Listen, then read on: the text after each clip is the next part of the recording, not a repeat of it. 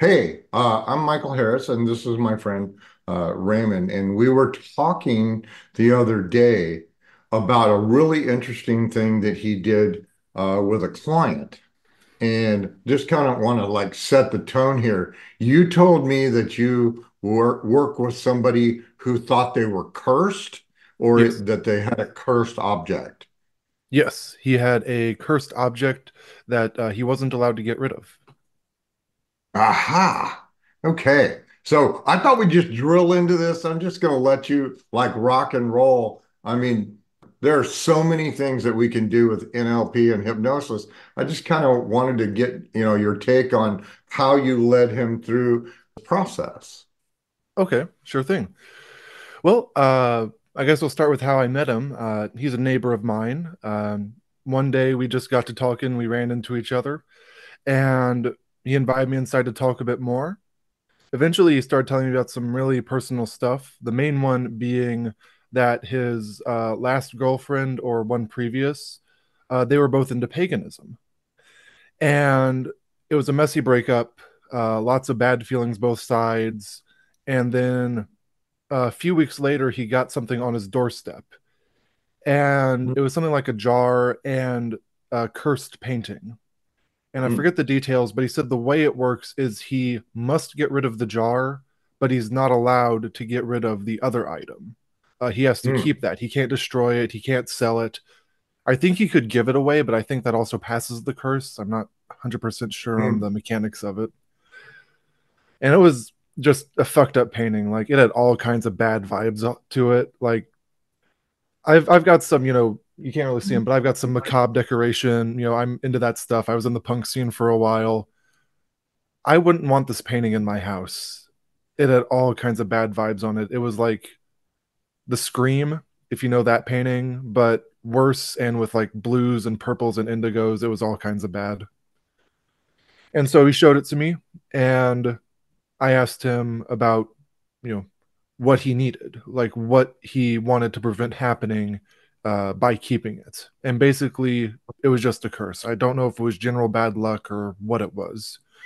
Mm-hmm. So I just went through the process of kind of teaching him how his unconscious mind was holding on to everything, including the pain, and not just the lesson to learn from the pain. And so I did some Mm-hmm. visualizations with that. I liked one where he's holding just a giant bunch of papers when instead he needs just the one paper. So I helped him find that. Mm-hmm. I did a bit of discrediting on her end, just saying something about how I doubt she actually believed in the paganism because of some of the stuff he told me, and how she was just using it as a cudgel. And from what I understand, the paganism side of things really needs you to believe in it for it to be effective on both Mm-hmm. sides. And so that helped discredit her. And along with that, I just tried to put forward a lot of ideas of safety moving forward.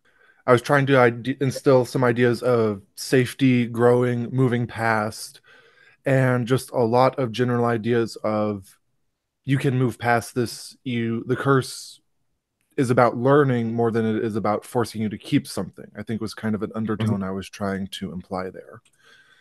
And Cool. so this was months and months and months ago. And recently I ran into him again. And he told me that, you know, we had our talk, he felt a lot better. And a week after our discussion, I didn't even put him into full hypnosis. I was just using some NLP strategies I knew about. A week afterwards, he got rid of the painting with no ill side effects. And he no longer ruminates on that past relationship. He no longer has pain or hurt from it. And he specifically told me that he feels that he's learned a lot from it. And so I was able to remove the negative connotations from that bad breakup to help him heal and grow further as a person. Outstanding. Yeah, I wanted to share this with with the listeners. And I agree with you that really the way curses work is if if the person believes in them, and they can have like fairly profound physical and psychological repercussions and stuff. I did, and we'll do this on on a different video, but I'll just like give somebody a little teaser. I Mhm. actually worked with a guy one time who signed a pact with the devil. Mm.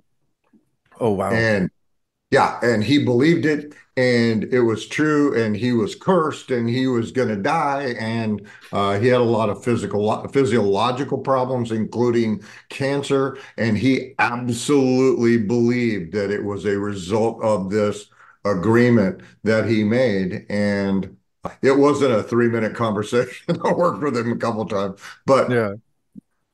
he was able to let go of that, and and he's having a happy life, and he's healthy and employed and got married and lives out in the country and all of those wonderful things. But really wanted to thank you, Raymond, for coming on. This is just one of the people that's part of our mastermind. Maybe you should consider joining our mastermind.